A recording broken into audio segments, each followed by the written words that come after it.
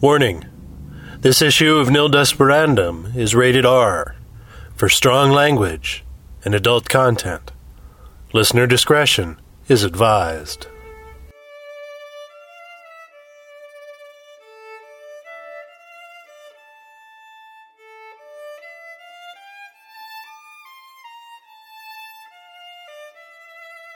Nil Desperandum 11.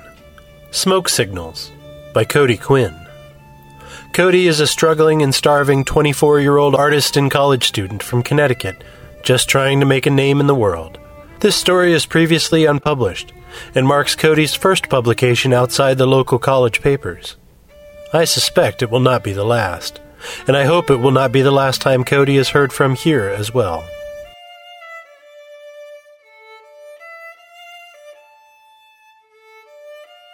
Smoke Signals by Cody Quinn. Regret pulled a cigarette from her pack of Camels. Rolling it between her rough fingers, she examined it closely, her deep brown eyes dissecting its details, admiring its simple perfection and soothing promise. "Got a smoke?" Coy asked. She looked up at him from her position on a low windowsill. "Not for you." Coy settled down next to her on the cold concrete recess. They were outside, between classes, with the other smokers and procrastinators ditching class, or contemplating ditching class. "Why not?" he asked, closing his eyes and resting his head against the window. "You don't smoke." "Bah, details." Their words moved through the air in routine fashion, the running joke between them missing its usual luster. The cool of a New England fall had settled in, and both were dressed in urban camouflage to reduce the chill. He in jeans and a dark brown jacket, her in cloth pants and a green sweater. Regret held the cigarette aloft between her forefinger and thumb. "You know what makes cigarettes great?" "No," Coy answered disinterestedly. "Me neither." She knew, of course, but that was a smoker's secret, and he wouldn't understand. The paper of the cigarette felt smooth in her hand, its texture both porous and reassuring. She brought it close to her lap and continued to stroke and caress it. Coy opened his eyes.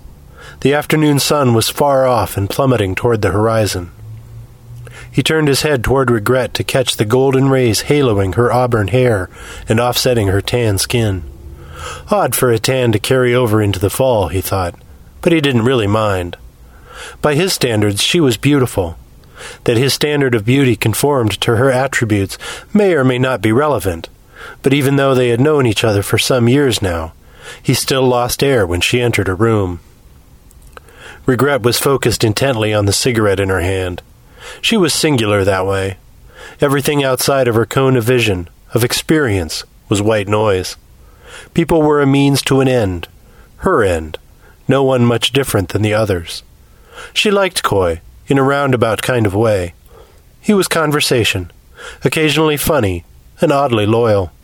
That she should find herself sitting next to him between classes was not that unusual, but to find her in the company of anyone was not at all that unusual.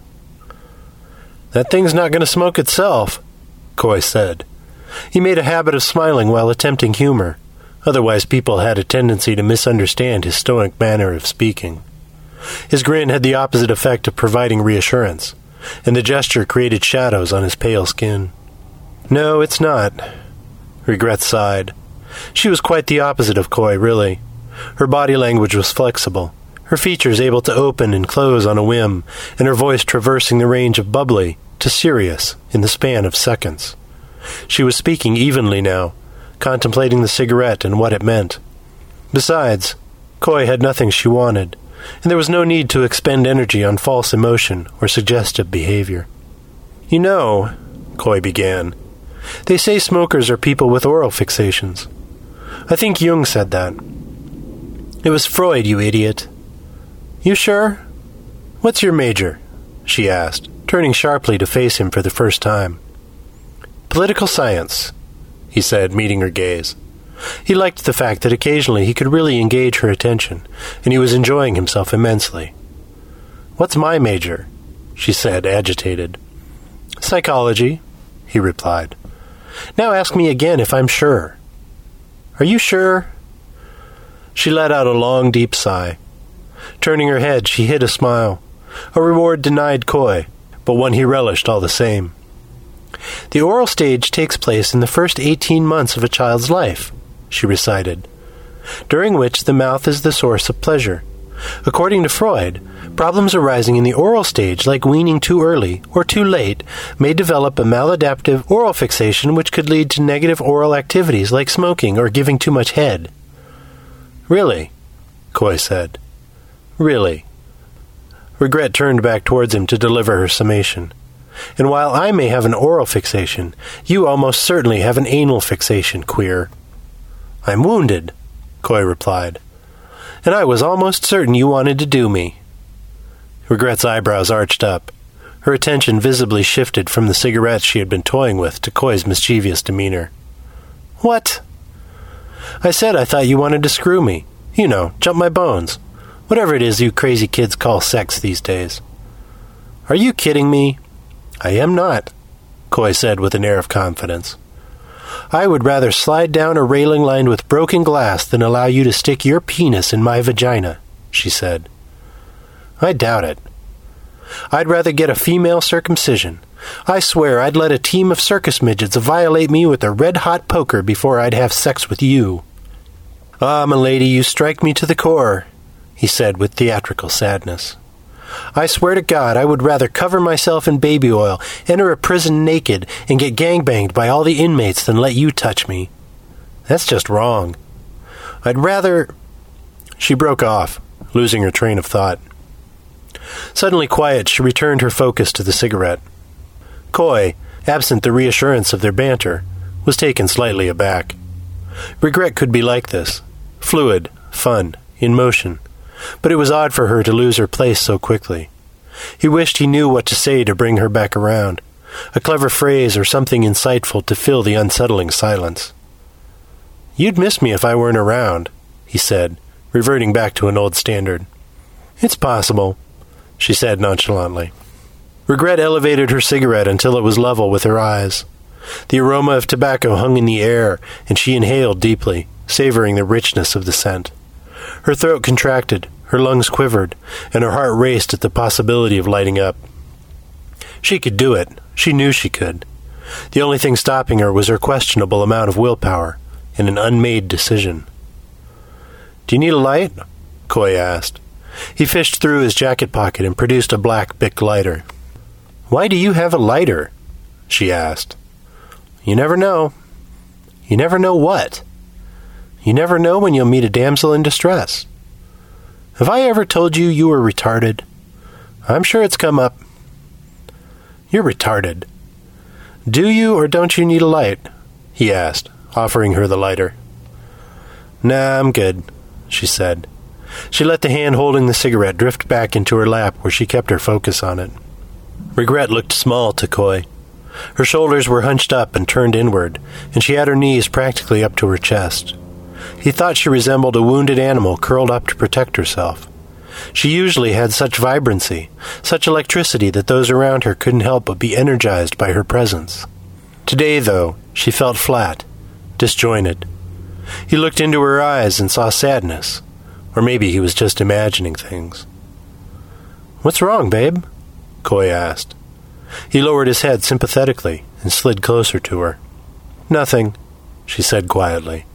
Her stare took on new dimensions, depth of thought and storms of consciousness, as she stared at the cigarette. That wasn't very convincing, he said. It wasn't meant to be. Hey, he said. He lowered his head a little more to try and put himself in her line of sight. I'm not going to dick you around. You know, if you have a problem, you can tell me.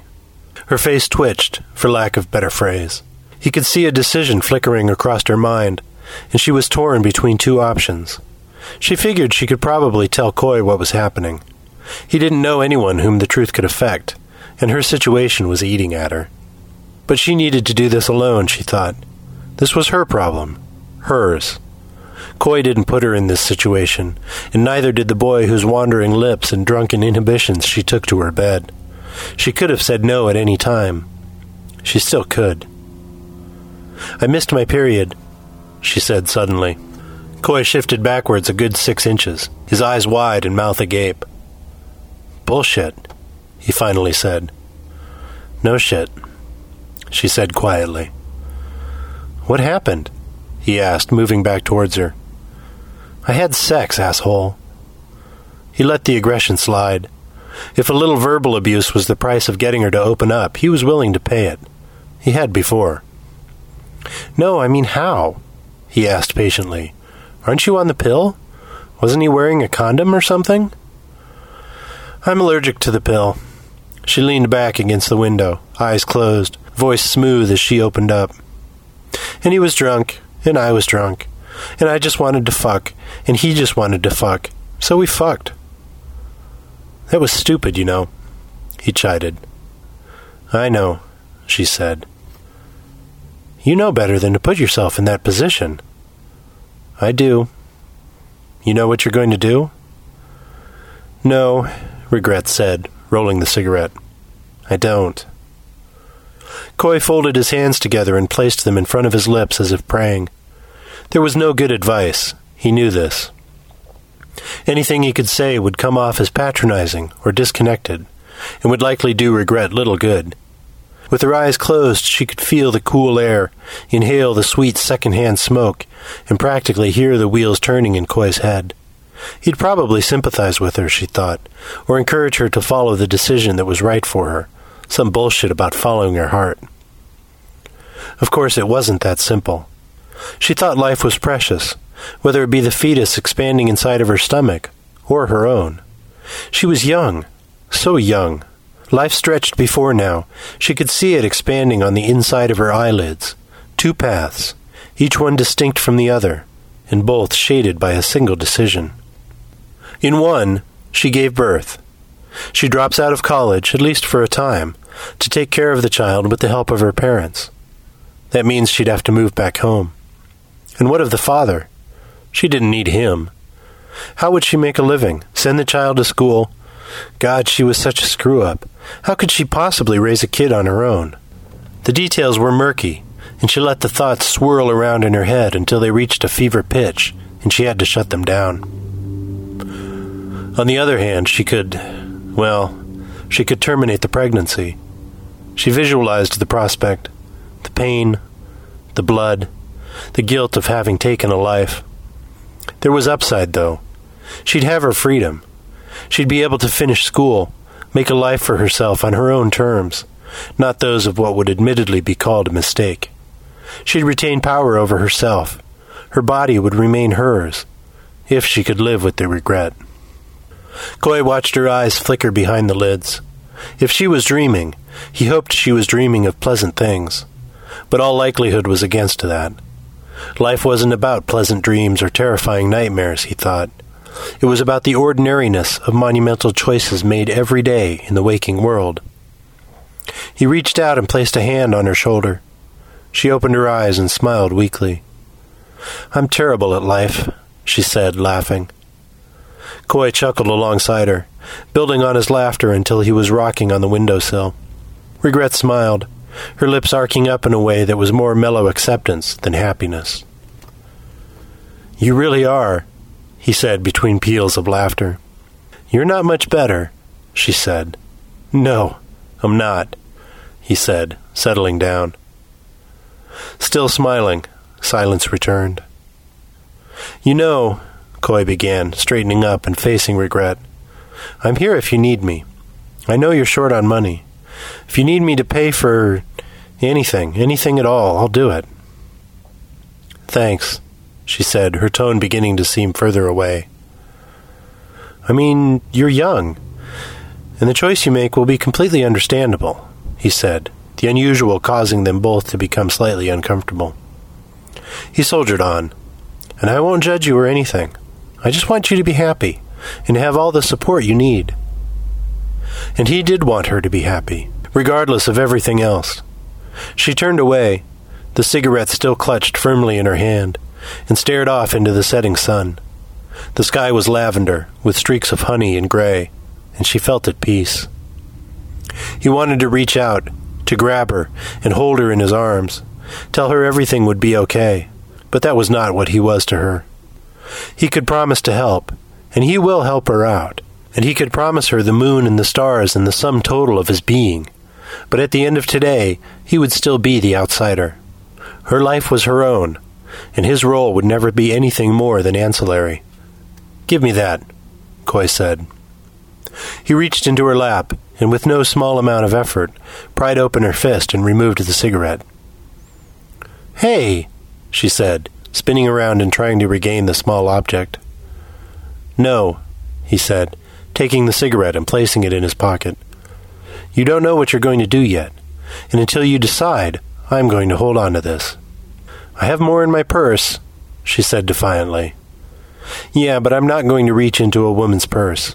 Consider this a gesture of my seriousness, and if you want this one cigarette, you're going to have to let me know what I can do to help you, and what decision you make.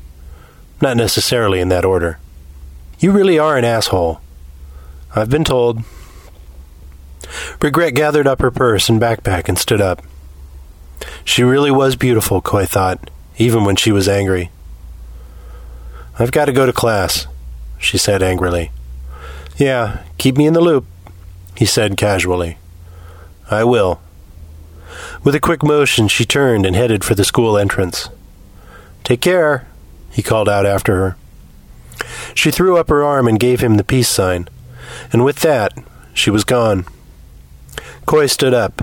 It was getting dark fast, and even with the small crowd of smokers surrounding him, he felt isolated. He ran his fingers through his dark brown hair, the feeling of any sensation helping to reaffirm that he was really here, now, with all the problems that entailed. "What the fuck?" he said resignedly. He reached into his pocket and pulled out the cigarette. It felt light in his hands, but potent, full of something he didn't quite understand. He put it between his lips and pulled out his lighter. With a practiced motion, he ignited the flame, brought it to the tip of the cigarette, and took some igniter puffs. Once he was sure the death stick was lit, he placed the lighter in his pocket and leaned back against the wall. He inhaled deeply, the smoke entering his body causing a foreign, yet not unpleasant sensation to arc and course through him. He held the smoke in for several seconds because he could, and then released it into the ebbing twilight, where it drifted upwards, outwards, and dissipated into the future.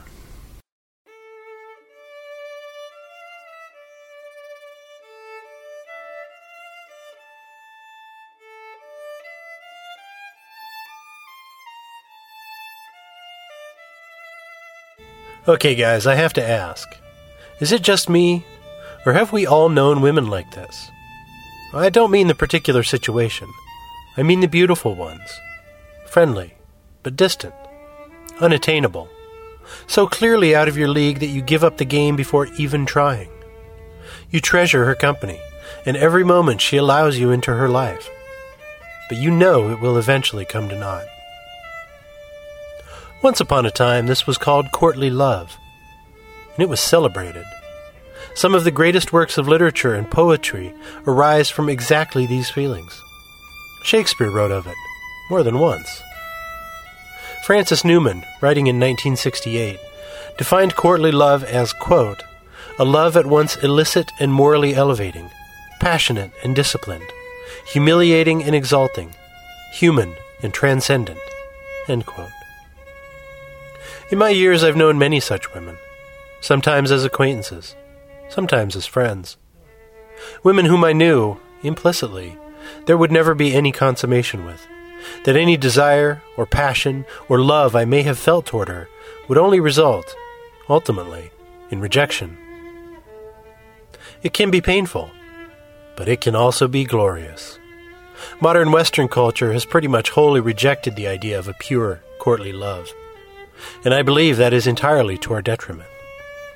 We as men are at our best, our strongest, our most noble when we have something or someone to elevate, to care for, and to strive to be worthy of, regardless of whether that caring, that love, is ever returned.